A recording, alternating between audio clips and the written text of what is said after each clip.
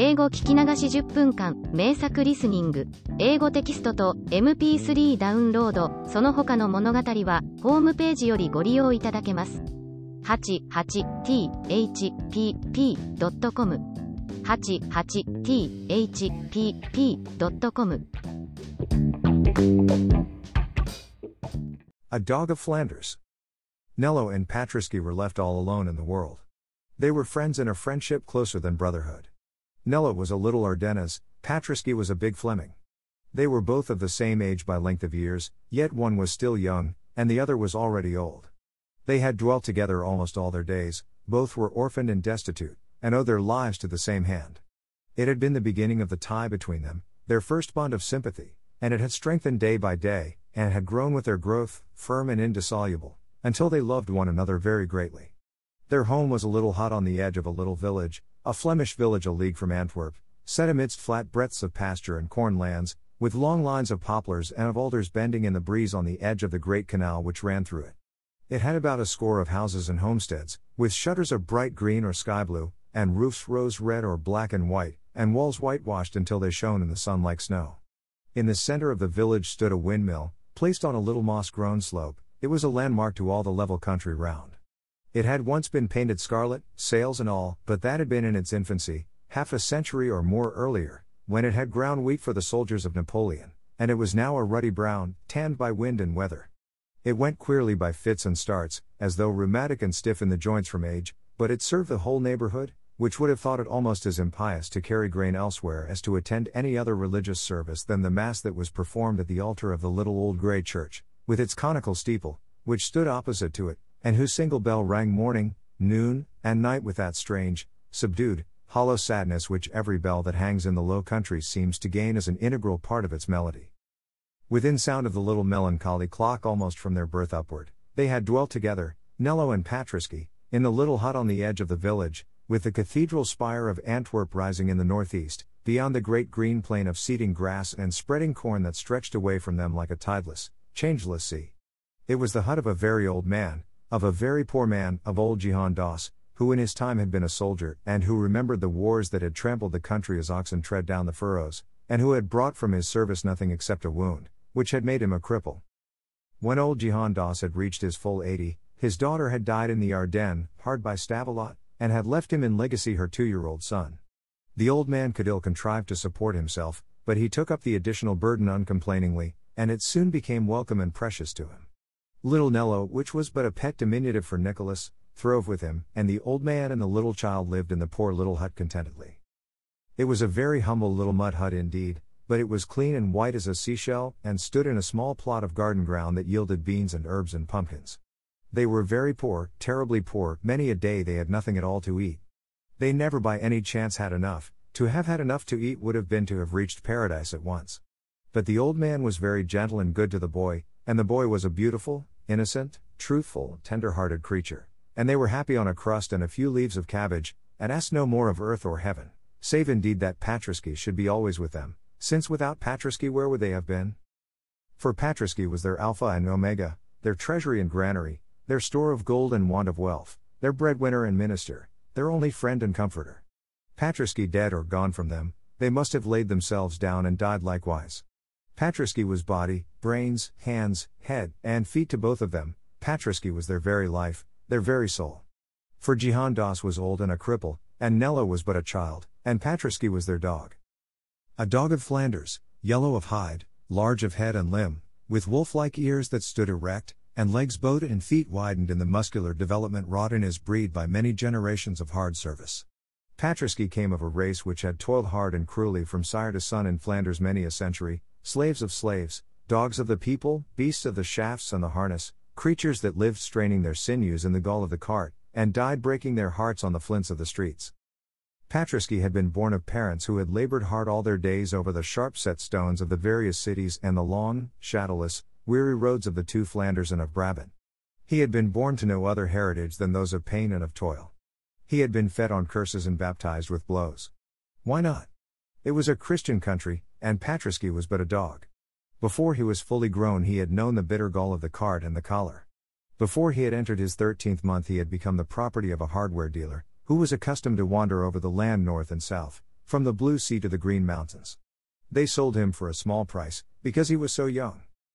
This man was a drunkard and a brute. The life of Patrisky was a life of hell. To deal the tortures of hell on the animal creation is a way which the Christians have of showing their belief in it. His purchaser was a sullen, ill-living, brutal Brabant was, who heaped his cart full with pots and pans and flagons and buckets, and other wares of crockery and brass and tin, and left Patrisky to draw the load as best he might, whilst he himself lounged idly by the side in fat and sluggish ease, smoking his black pipe and stopping at every wine shop or café on the road. Happily for Patrisky, or unhappily, he was very strong. He came of an iron race, long born and bred to such cruel travail, so that he did not die, but managed to drag on a wretched existence under the brutal burdens, the scarifying lashes, the hunger, the thirst, the blows, the curses, and the exhaustion which are the only wages with which the Flemings repay the most patient and laborious of all their four-footed victims. One day, after 2 years of this long and deadly agony, Patrisky was going on as usual along one of the straight, dusty, unlovely roads that lead to the city of Rubens. It was full midsummer and very warm. His cart was very heavy, piled high with goods in metal and in earthenware. His owner sauntered on without noticing him otherwise than by the crack of the whip as it curled round his quivering loins. The Brabant had paused to drink beer himself at every wayside house, but he had forbidden Patrisky to stop a moment for a draught from the canal. Going along thus, in the full sun, on a scorching highway, having eaten nothing for 24 hours, and, which was far worse to him, not having tasted water for near 12, being blind with dust, sore with blows, and stupefied with the merciless weight which dragged upon his loins, Patrisky staggered and foamed a little at the mouth, and fell. He fell in the middle of the white, dusty road, in the full glare of the sun. He was sick unto death, and motionless. His master gave him the only medicine in his pharmacy, kicks and oaths and blows with a cudgel of oak, which had been often the only food and drink, the only wage and reward, ever offered to him. But Patrisky was beyond the reach of any torture or of any curses. Patrisky lay, dead to all appearances, down in the white powder of the summer dust. After a while, finding it useless to assail his ribs with punishment and his ears with maledictions, the Brabant was, deeming life gone in him, or going so nearly that his carcass was forever useless, unless indeed some one should strip it of the skin for gloves, cursed him fiercely in farewell, struck off the leathern bands of the harness, kicked his body aside into the grass, and, groaning and muttering in savage wrath, pushed the cart lazily along the road uphill, and left the dying dog for the ants to sting and for the crows to pick. It was the last day before Kermesse away at Louvain, and the Brabant was in haste to reach the fair and get a good place for his truck of brass wares.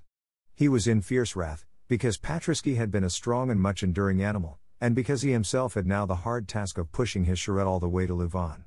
But to stay to look after Patrisky never entered his thoughts. The beast was dying and useless, and he would steal, to replace him, the first large dog that he found wandering alone out of sight of its master.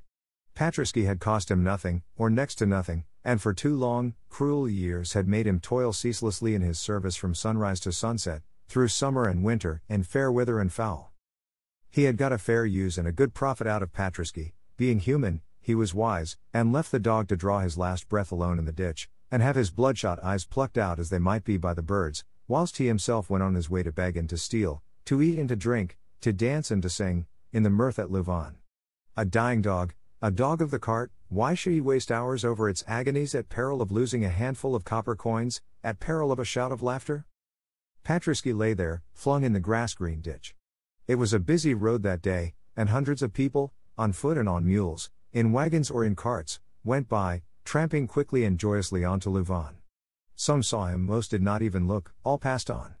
A dead dog more or less, it was nothing in Brabant, it would be nothing anywhere in the world.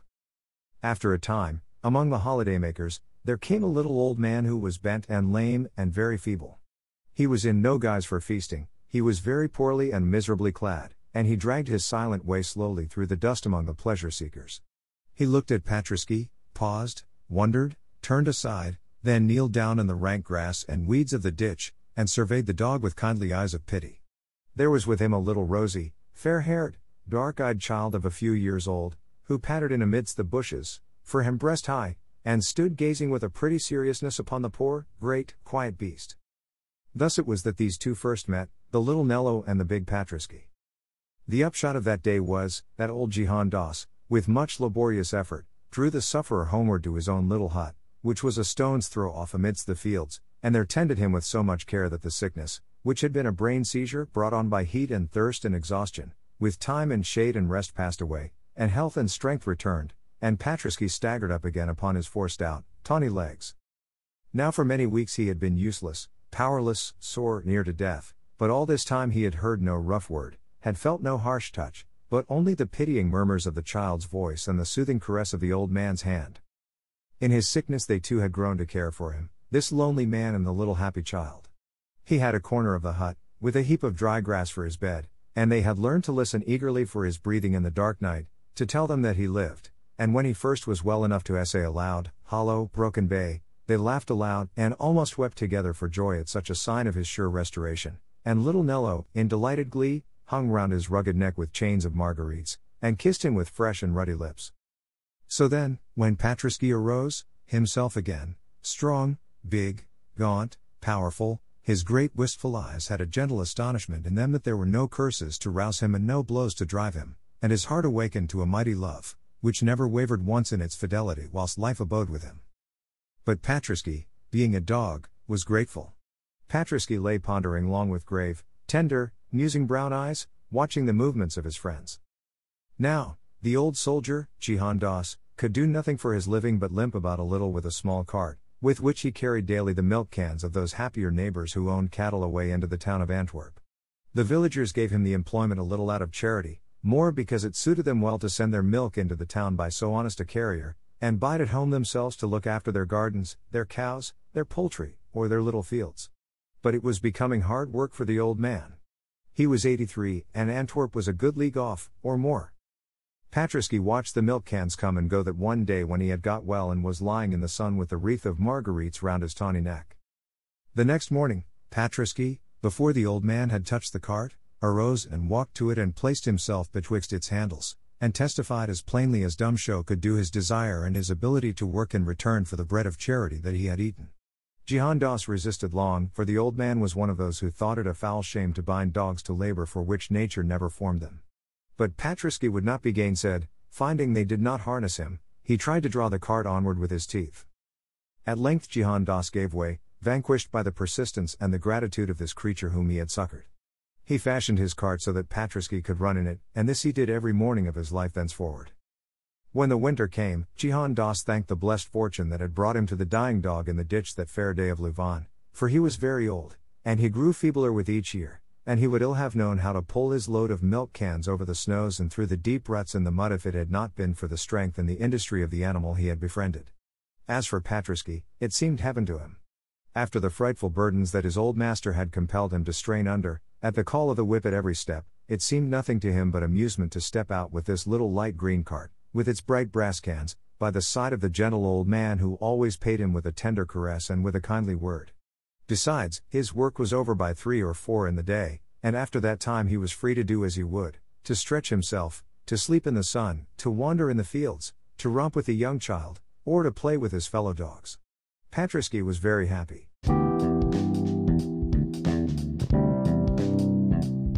英語聞き流し10分間、名作リスニング。英語テキストと MP3 ダウンロード、その他の物語は、ホームページよりご利用いただけます。